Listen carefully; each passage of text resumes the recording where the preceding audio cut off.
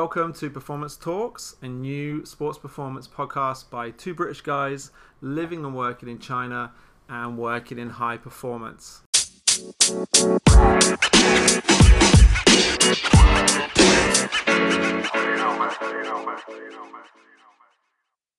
Hi guys, thanks for tuning in. This is our very first episode of the podcast. We're getting to grips with how to use the software. We've just been having a few technical problems, so as we go, if we make mistakes, give us a break. It is our first go. We'll try and get better. My name's Steve Nightingale. I've been working in China for 3 years. I'm sat with my co-host, very good friend and excellent performance coach, Simon Taylor. Hello, Simon.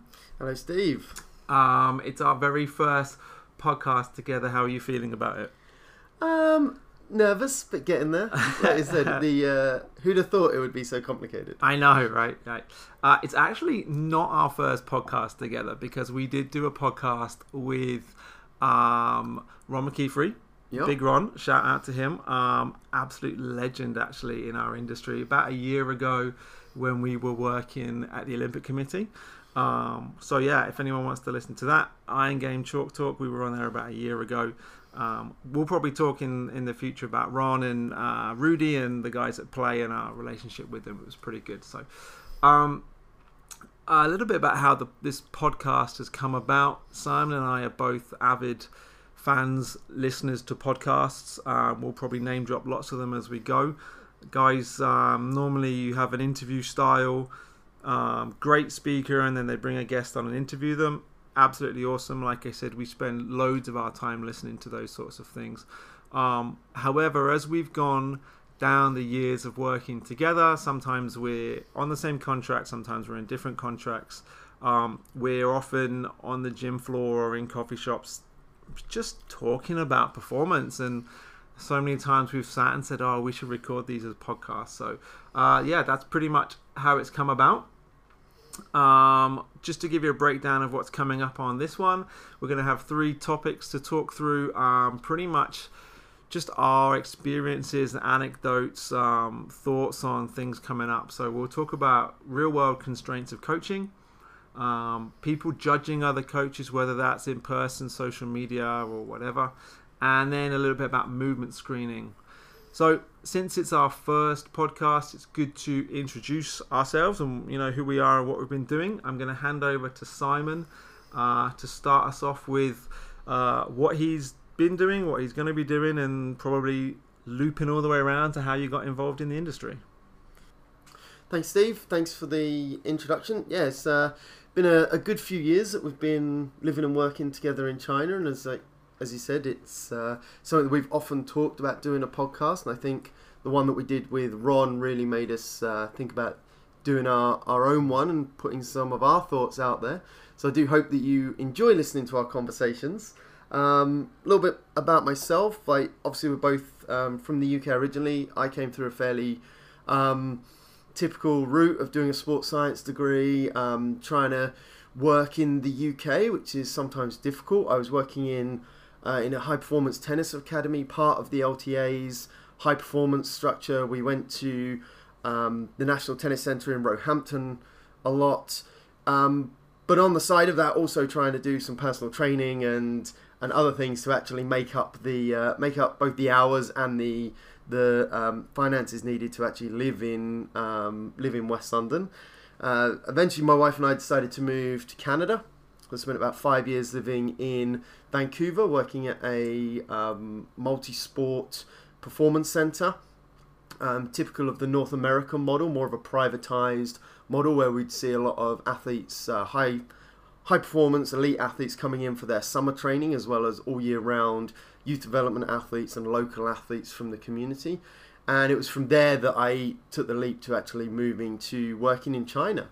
And yeah, we've spent the last few years working for a few different organizations, again, private companies with contracts to provide performance and rehab services to Olympic teams. Then you and I work directly for the Olympic Committee, and again now we've taken different paths, and you're obviously with Kunlun now, and I'm again transitioning on to yet another contract over here, which is kind of good because it spurred us on to sort this out while I've got a couple of weeks free.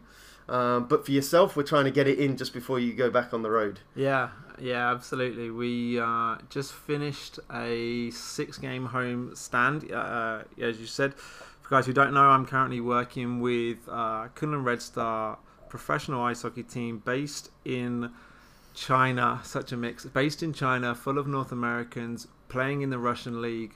So yeah, we've just finished 6 games at home. Had a win last night, which was nice to finish off the series. Packed everything up today, fly to Russia tomorrow. So yeah, trying to squeeze everything in at the last minute. I mean, obviously I know your work history probably as good as you know your own work history, but let's just go a little bit into the Twist contract, how you came over, because that's how we got kind of connected. So just talk a little bit about Twist and you coming over and working with those guys for a bit. Yes, as I mentioned, Twist is a performance center, very much in the North American private model of performance centers. Whilst working for them, I was the director of education and lead coach, and we put in a bid that was ultimately successful to provide training and rehab services to the Chinese Olympic Committee. Once here, I was based out of the National Sports Training Center in Beijing, working with the Summer Olympic athletes ahead of the Rio Olympics in 2016.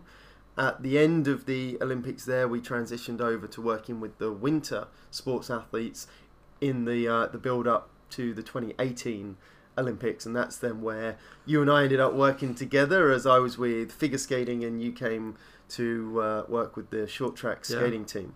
Yeah, short track then. Yeah, it's my second one. I came over in 2016. Actually, do you know, it's going to be 3 years in a week. Oh, wow. Yeah, 3 years in a week. I came over to work women's hockey originally. In the UK, I was involved in hockey. I was working for the EIHA, English Ice Hockey Association, for 4 years as their head of strength and conditioning, but it was a volunteer job, as a lot of our jobs are, and doing kind of camps for the kids and for the women and stuff, and mostly I was making money and earning as a teacher. Worked at South Essex College and university there, so took the jump to come and to work full time in the industry, and you know, just obviously took the jump to go 5,000 miles away from home and do it in a language that I don't speak. So took the easy path, and ended up over here and did that contract for a bit. And actually it was weird because we connected when I was with hockey and you were with figure, right? Before that contract ended, and we never met up, and then a couple of months later we're working together for Twist. So yeah, it's funny how the thing rolls around like that. So yeah, it's interesting actually. I want to touch on your kind of coming from a more academic background at the time. As we started to collaborate at the COC, a lot of our conversations came from that difference of you coming from a slightly more academic route, having published papers and written books and put a lot out there from a sort of research perspective, and me coming from the applied, more applied setting a lot of the time when we were discussing some of the systems and things we wanted to implement. Yeah. That was one of the reasons why we wanted to bring in the topic of real world constraints. For sure, yeah. And God, I've learned so much here about the real world of coaching, and I look back now on probably some of the things I've taught my students and be like, yeah, it's not actually how it happens in the real world. I guess just before we jump into the topics, it's probably fair to say that obviously this starting off with you and I, but we are essentially just going to try and get a bunch of our mates to come on who also happen to work in great jobs in high performance. Off the top of my head, I'm thinking guys in the UK, guys in America, guys in China, guys New Zealand, Canada, yeah, for sure. So Australia and New Zealand. Yeah, try and get a worldwide perspective on the struggles and the successes that people face. Yeah, for sure. I actually mentioned him at the top of this. Actually, was Rudy Thomas from Play. So he's going to be one of the first guys I really want to get on. Guy with a very he's hilarious, very outspoken. He has a unique opinion of China. So I'd love to get him on. We've often talked about this is how long this has been going on, that we were talking about this with him before, weren't we? And saying that we're going to get drunk and record one. So that's probably going to have to be a blooper reel. But yeah, definitely Rudy will be number one on the list, I think, to get on. It'll be good. Yeah, for sure. Good. So like you said, I'm over at Shogang on the west side of Beijing right now at the training center there. Brand new facility with the hockey team, and you've just been there with. Yes, working with the Alpine ski team, working on a return to performance program for one of China's top skiers. As I said, now transitioning, I'm going to be working again with generally with the winter sports program. So we're both based out of Shogang, like you said, fantastic new facility, being purpose built for the 2022 Winter Olympics here, and part of the legacy program for the Chinese winter sports.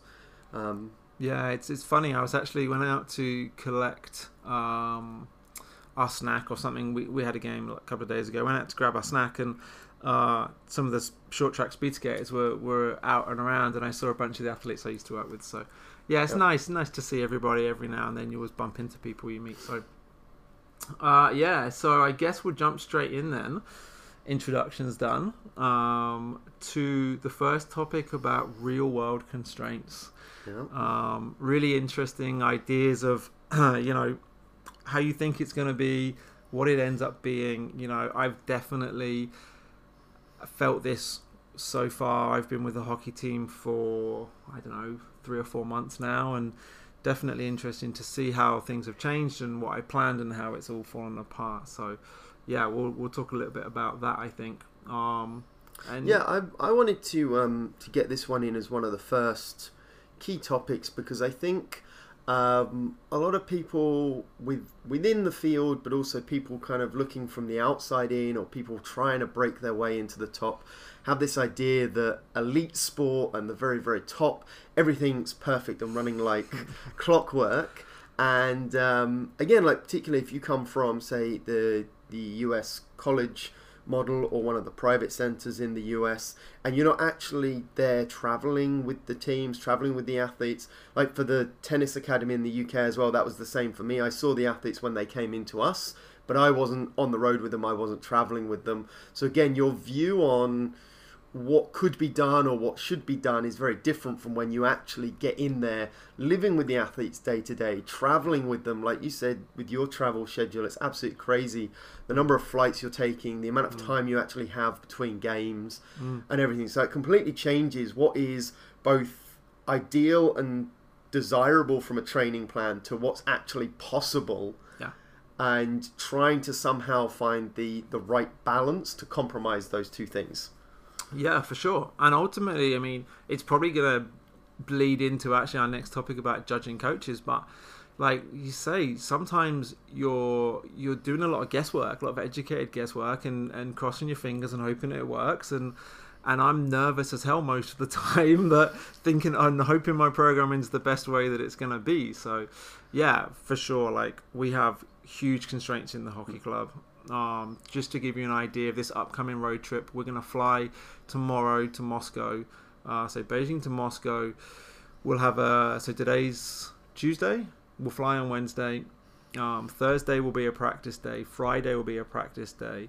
Saturday we have a game. Sunday we have a game. Monday will be a practice day. Tuesday we have a game. Wednesday, I think we then have 2 practice days because we have to fly from Moscow to Latvia, play a game. We have 1 day, we go back to Nizhny Novgorod in Russia, play a game 1 day, and then play a game in Sochi. So every single day is either a game day or it's the day before a game day. So, when you're looking at your periodized plan and everything looks so nice and you're thinking about which blocks you're going to work on, you're not working on any of them. It's recovery, it's triage, it's making sure that guys can do what's best at the time. It's so hard to fit everything in like that. So yeah, really difficult. Yeah, absolutely. And I found the same thing working with the figure skating team. Their schedule was not like yours, wasn't quite as grueling, wasn't quite as much travel. We knew exactly when the athletes would be traveling. But at the same time, like if an athlete has a fall on the ice, or there's something technical that they need to work on, and they spend more time on the ice, like that massively impacts what we're actually able to do. And you have to remember, like, where we as performance coaches fit in terms of supporting the head coaches and the programs that they want to put together, and how hard that can actually be when you suddenly realize you have very little control over the overall program. Oh yeah, massively. Yeah, it's so hard. Like, our sport, we have guys. Probably doesn't sound a lot to people who don't know much about hockey, but our guys, our high minute players, will play 24 to 26 minutes in a game. That's a huge amount of time to play in a very, very physical, alactic sport. So the next day they're super tired, and we're playing the game at 7:30 at night. They've had tons of energy drinks, tons of caffeine gels. They aren't sleeping till 2 or 3 o'clock in the morning, up at 9 to go and practice the next day for a morning skate. Like, these guys have no sleep, they have no rest, their bodies are physically beat up. We've just done 11 days in a row with either games or practices. Everyone's tired, and and we've had this discussion a bunch of times. We had a couple of hard losses this time at home, where we had one, it was an overtime loss in the last second, and I then have to walk into the gym after the game and have a lift with the team. Can you imagine what the mood is like? Nobody speaks, there's no music on, nobody wants to look at anybody else. They just get in and do their work and go. But trying to find those time frames of getting work done, I know we have a crazy schedule and everything like that, but it's the same for everybody. You just have to know what is able to be done and what can be done. And then I think an interesting thing, and you can talk on this a lot, is about, we know, or we think we know, what the best thing is from a physiological standpoint for our athletes. But then you have to deal with expectations of the coaches. You have to deal with, in my environment, I've got probably 10 players who have played in the NHL. You've worked with Olympic gold medalists. They've had strength coaches before, and they're going to have more strength coaches afterwards. They know what good training is and what good training isn't, and you have to balance their expectations with what you're trying to do. Absolutely. I found that, with the athletes that I've worked with, some of the summer athletes, like you said, the Chinese table tennis team, they've had, really experienced coaches for years before I got there. So you've got to try and match that. They're also coming to you saying, oh, we need to work on this specific thing. Okay, well, I've included some of that in the program, but do you want more of that? Do you want less of that? Like, I'm actually trying to build a program around what the individual coaches want, what the players want. It's not just about me running the show all the time. It's very much like a compromise, and I think that's a really important thing for everyone to remember, is that pretty much everything in life is a compromise, but particularly once you get into truly elite sport, there are so many different stakeholders involved that you have to be able to balance and compromise things. Oh yeah, for sure. And like you say, these guys are not, this isn't their first time. They know what constitutes good training and what isn't. I guess to give you an idea, people will ask me how I differentiate it. I guess for me, like, we lift after a game when we're at home. We don't do a lot of stuff when we're away. That's another constraint. We'll talk about that in a second. But I'll differentiate stuff based on the minutes of played. So some of our guys, like I said, will play 26 minutes in a game, and some will play 7 minutes in a game. Now, they have had different requirements put upon them, and so we're going to do different things. And the only way I differentiate that, I give pretty much everybody the same exercises within reason for ability and shoulder injuries mainly. But often it's like, okay, well, you guys are going to do 1 set, you guys are going to do 2 sets, and you guys are going to do 3.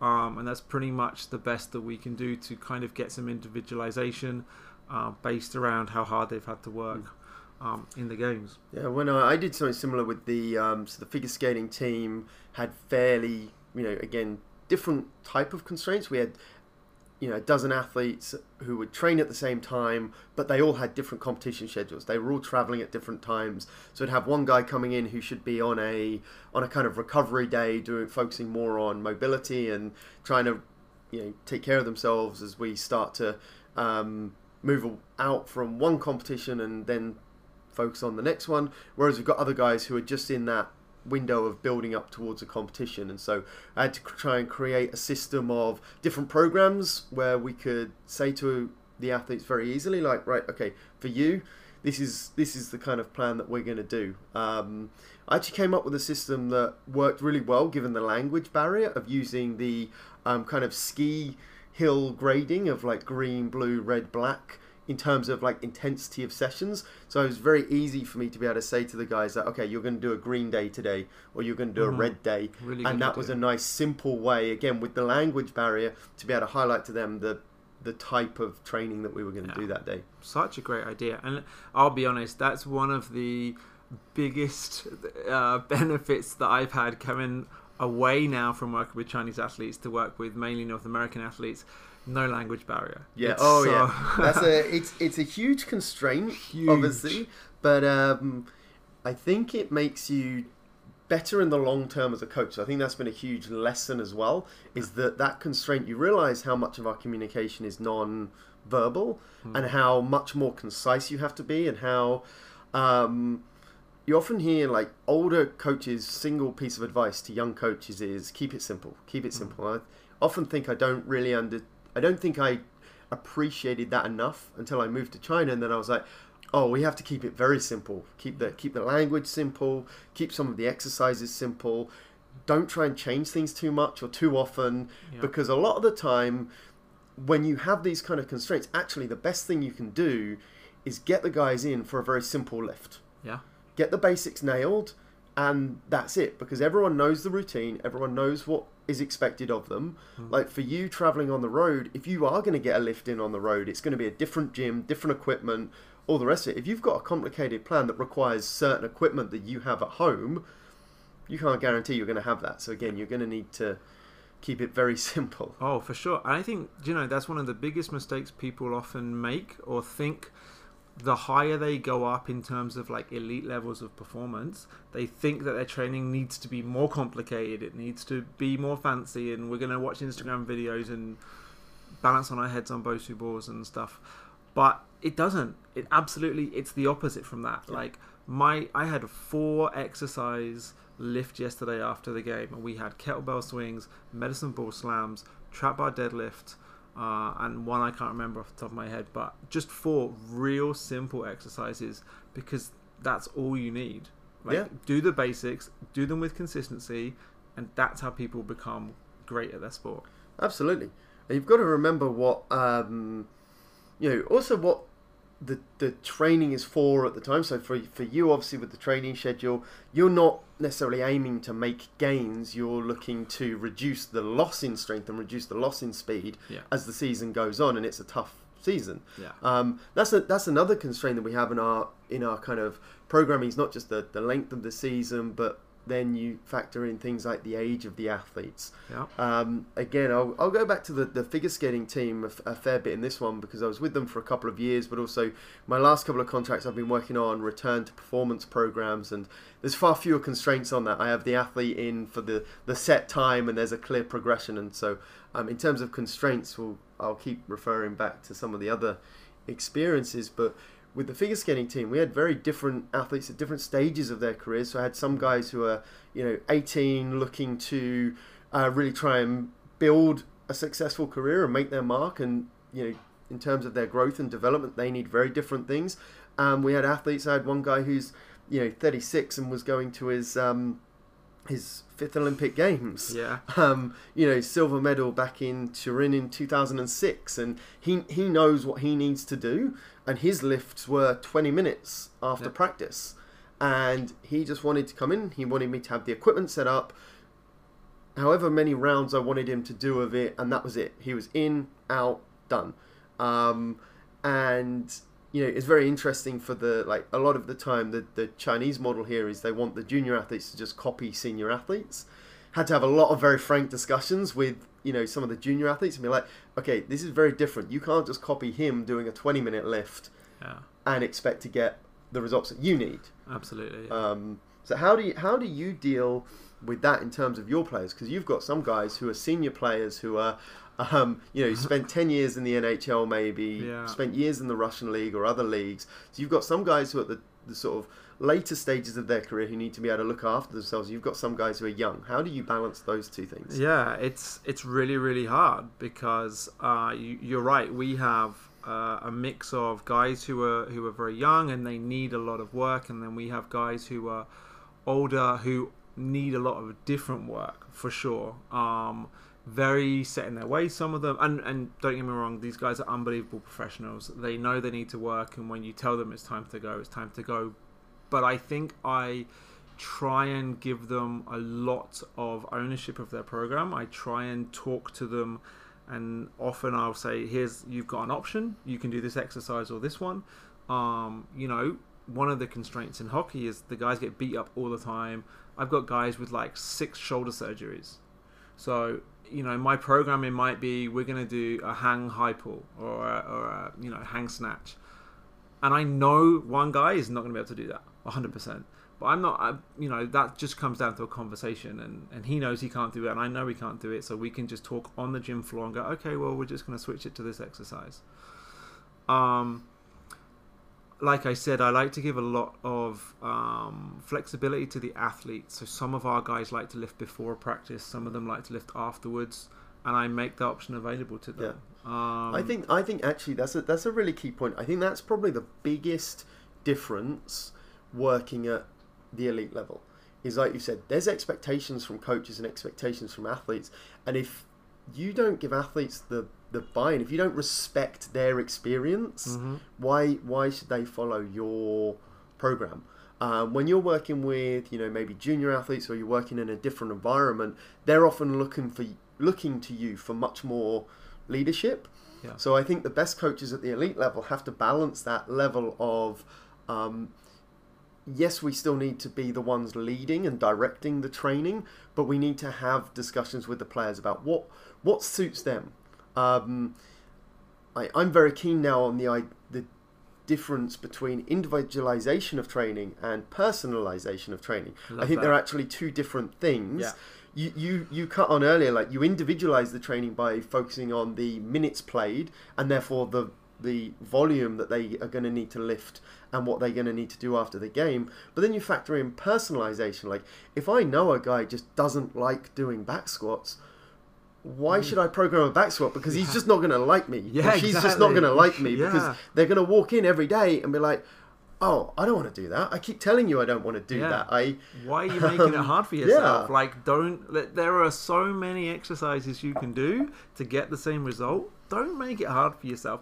And like you, I never want to be seen as a slave to the players. I never want people to think that I'll bow down to sort of peer pressure from the players. But I was literally just having this conversation yesterday with one of our guys. He's injured, so we're doing a lot of one-to-one stuff.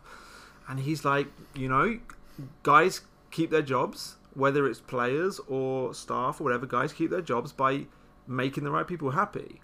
And why, like you said, exactly that. Why am I going to have like a banging my head against the wall moment every day with an athlete because I want them to do a back squat when they're like, I really like front squats? Oh, fine, do a front squat then. It's not going to make a difference. Yeah. So, 100% like that.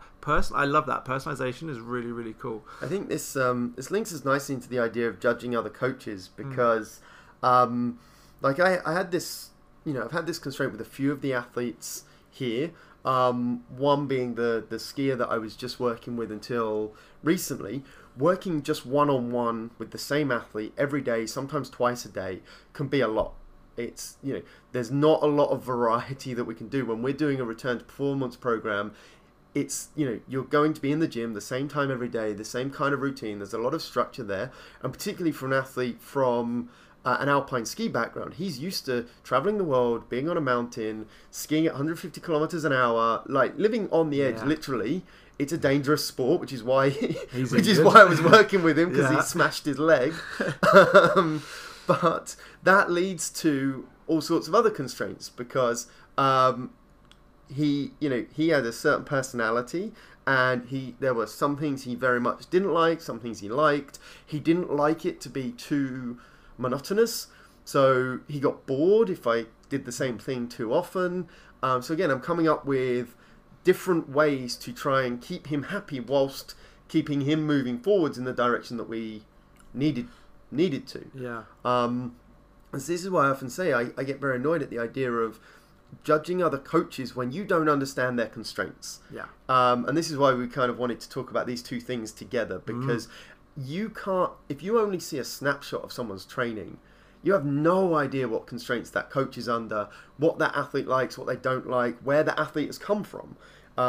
You can see someone and their form might look a little bit sloppy, but you actually don't know. Maybe they've made huge gains in the last 2 weeks, and actually that's the best they've ever done it. Yeah. Or maybe that is something where the athlete and coach have perhaps had an argument, and the athlete has just gone, no, I need to do this. This is an exercise that I need to do. Yeah. And you've gone, okay, if we're going to do it, I'm just going to watch so that it's safe. Yeah. That's all. Yeah. I'm going to have to bow down, and because otherwise we're not going to have that that rapport, and you're not going to buy into the other part of the program that I want. Like you said, it's so much more about having a good relationship to be able to get the buy-in to do what you want to do ultimately. Yeah. Oh, for sure. Yeah. You can concede on one small part if you're going to win the longer battle, right? Absolutely. Yeah. And again, some of it is change takes time as well. Like, a lot of people come in and think, all right, well, we're going to do this instantly. And like, well, no, okay, maybe we need to change your program over time. Yeah. And that's something that I've really found is both a constraint, but something that's really taught me not to judge other coaches. Here in China, there's a lot of movement. People move around a lot. Someone may have come in halfway through a season. And so when you're working with guys at this level, they have a routine and certain things that they like to do in the build up to a competition or as a part of their general routine. You can't go changing those things mid-season. Yeah. You're going to have to just gradually drip feed the change and hope for small improvements over time. Yeah. And when you look back and you've been with a team for a couple of years, you can actually look back and go, oh, actually, it looks totally different now to how it did 2 years ago. Oh, yeah, 100%. Great example of that. So coaches will probably go mad at me when I say this, but on our game days, when we have a 7:30 p.m. game, I don't run a team warm-up.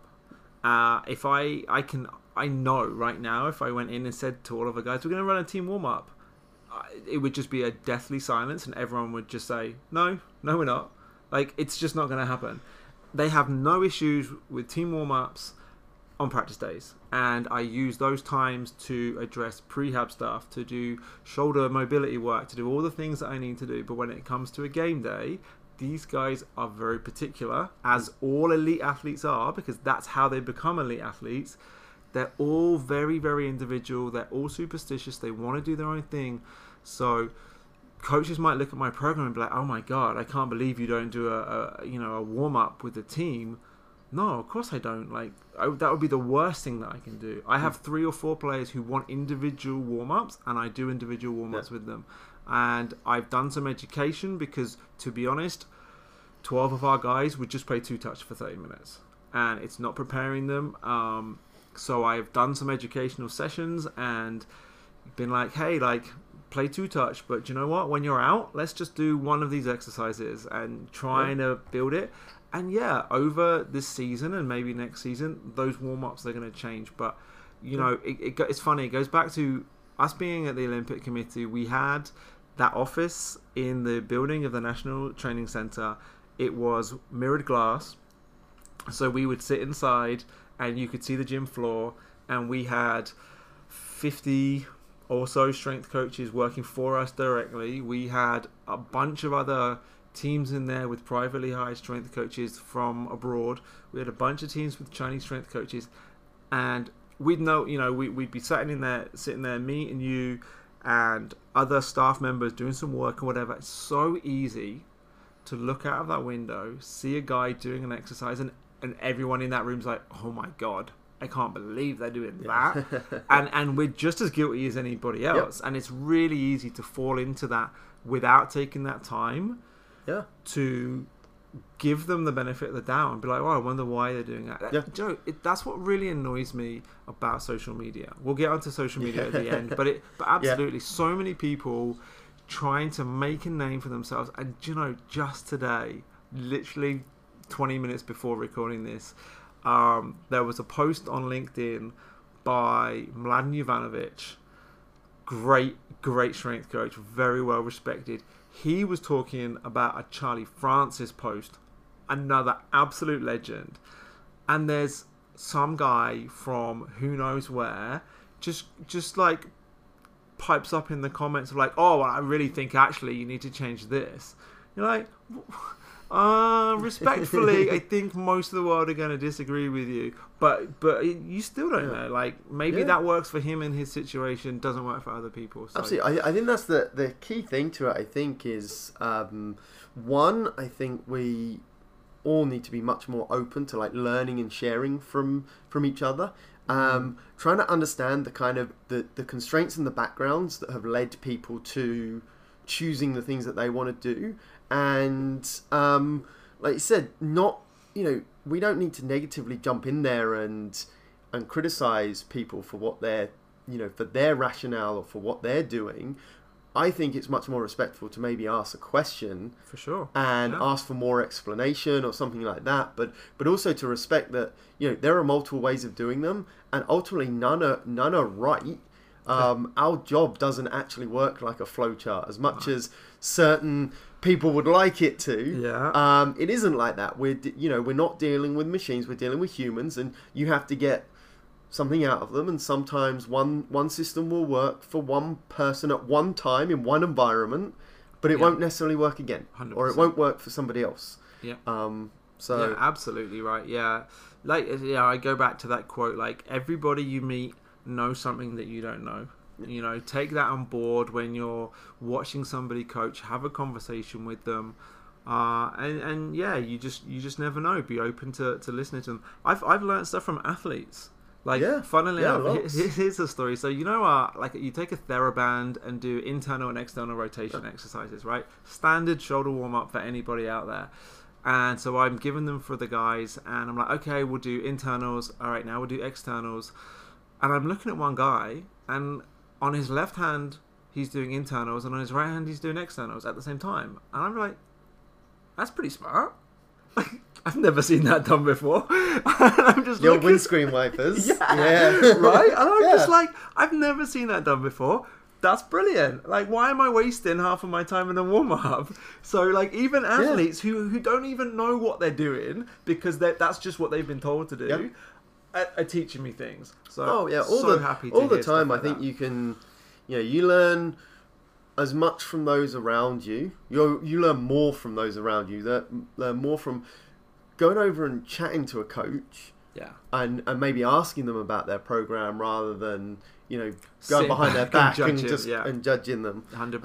Yeah. I'll be very honest. This is one of the reasons why I know we're going to share our social media links in the end, but I don't post a huge amount of work content on there because I don't want the negativity coming back. Yeah. I'm very content in what I've done and what I've achieved and what I've done with the athletes. But that's one of the reasons I think you and I both agreed we prefer the podcast format because you have a chance to actually explain for sure what you've done and why. Yeah, I'm also too busy actually coaching in the gym. Not having to dig at anyone, but I'm busy coaching in the gym. I don't have time to go and set my GoPro up and do that. So, but again, that raises a good point because we're obviously in a position where we're with, the one team full time, and that's our contract, that's our job. Yeah. We're not out there trying to promote ourselves or get multiple part-time contracts, or we're not in a private center where we're trying to attract athletes. Sure. So again, this is another reason why we want to really steer clear from complaining about the social media coaches who, fair to them, if they're running their own business and they're running a private job, who are those posts even for? They're not actually for other coaches most of the time. They're to try and attract potential clients, potential athletes. They're there to draw business in to promote themselves. So they have to post things that are going to draw the attention of the people that are going to be their customers. For sure. So again, that's another difference in the approach of what we're doing. And so I think for us, that's why we want to steer clear of any of that negativity around social media, and we prefer the podcast style, I think, in terms of sharing information. Yeah, for sure. Let's just move on. We're going to try and keep this to 45 minutes or so. So we'll jump into the last one, movement screening. Our take on it, everything about it. It's controversial.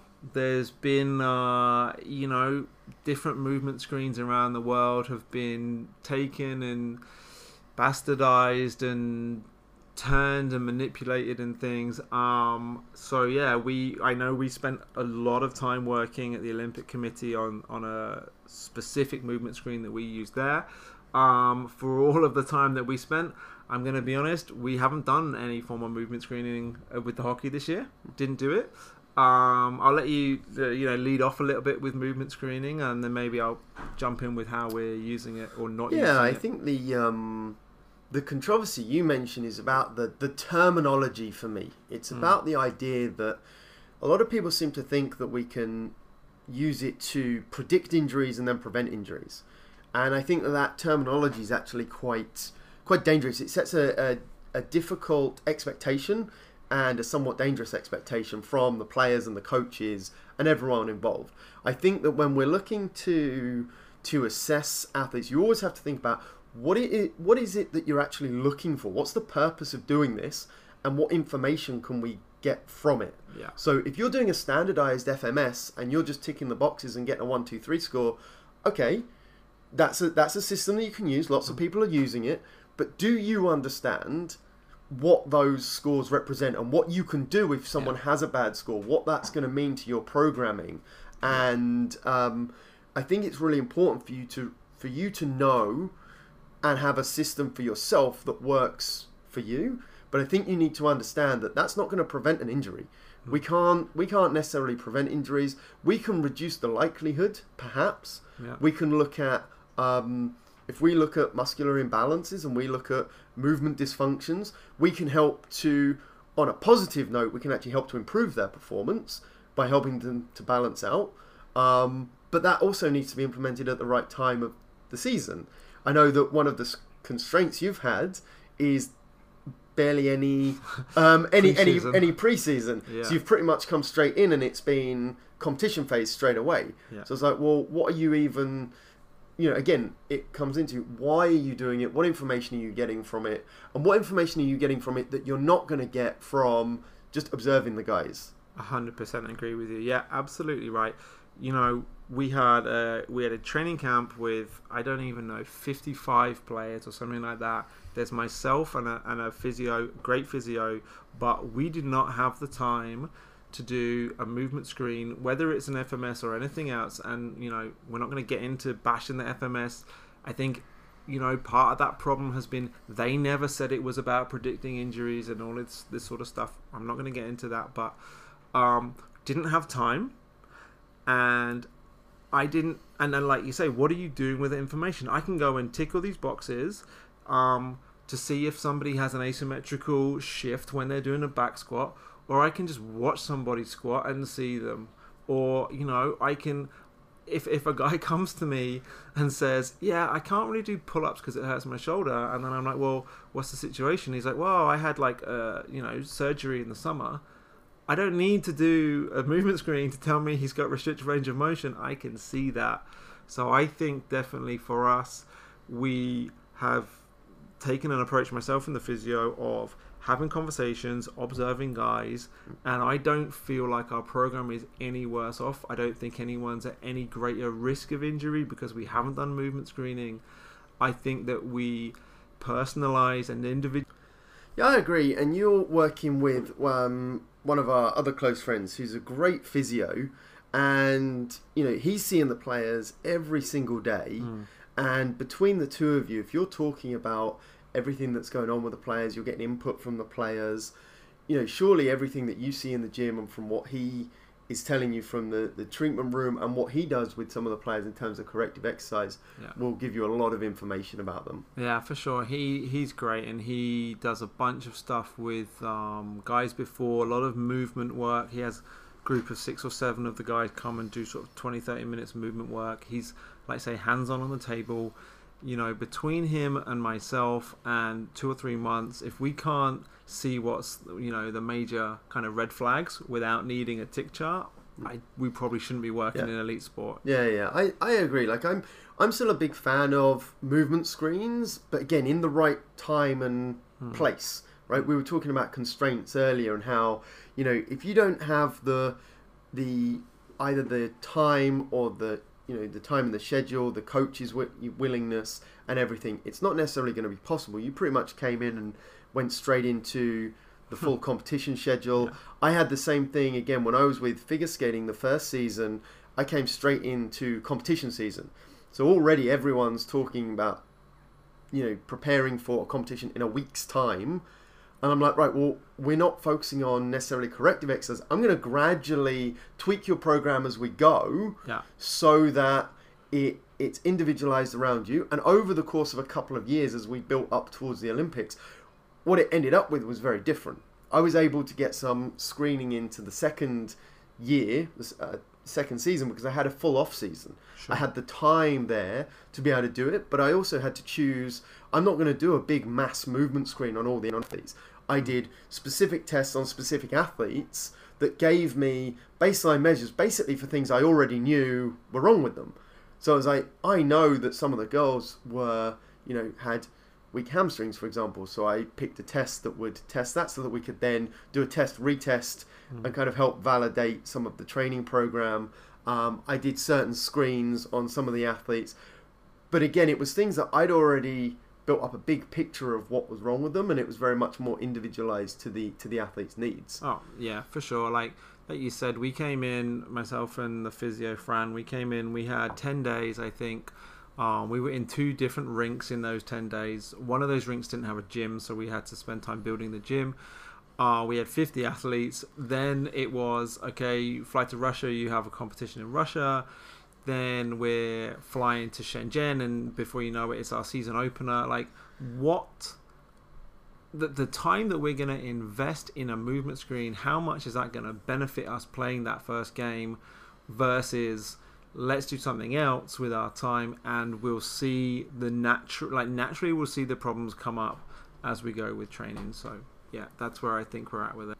And I think that's a fair point, which brings us back around to the idea of the constraints and not judging other coaches if they say they haven't done a movement screen on them. When you hear about, you know, your start to the season and the preparation or lack thereof by the organisation, and again that comes down to multiple stakeholders and multiple people trying to make decisions for different reasons, but it was never your choice. For sure. So therefore you've got huge constraints. Likewise, when I was with figure skating, I had huge constraints, not being able to have the time immediately before the competition phase, and I think it's just very important again to just understand the motives and rationale and not jump straight into criticizing each other. Try and think about the real world constraints, and that is the reality of life in the elite, you know, in elite sport. It's not all perfect. It's not all rosy. We don't have that much control over what we do a lot of the time. Yeah, far from perfect.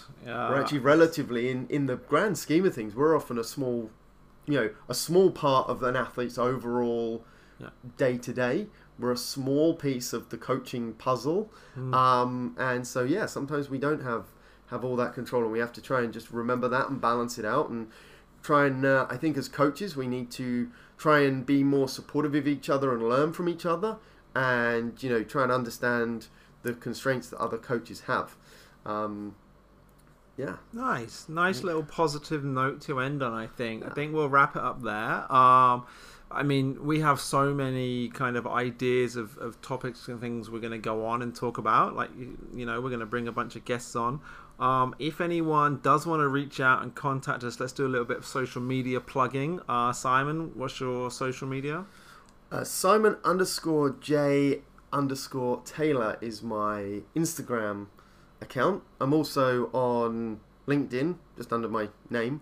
I guess that's how LinkedIn works, I'm pretty sure. Yeah, I think so, yeah. Like I said, I don't post a huge amount of content. But yeah, if anyone wants to reach out on either of those platforms, I'll happily send a message back. Yeah, nice. I've got Instagram and Twitter, both the same, at SNNE83, SNNE83.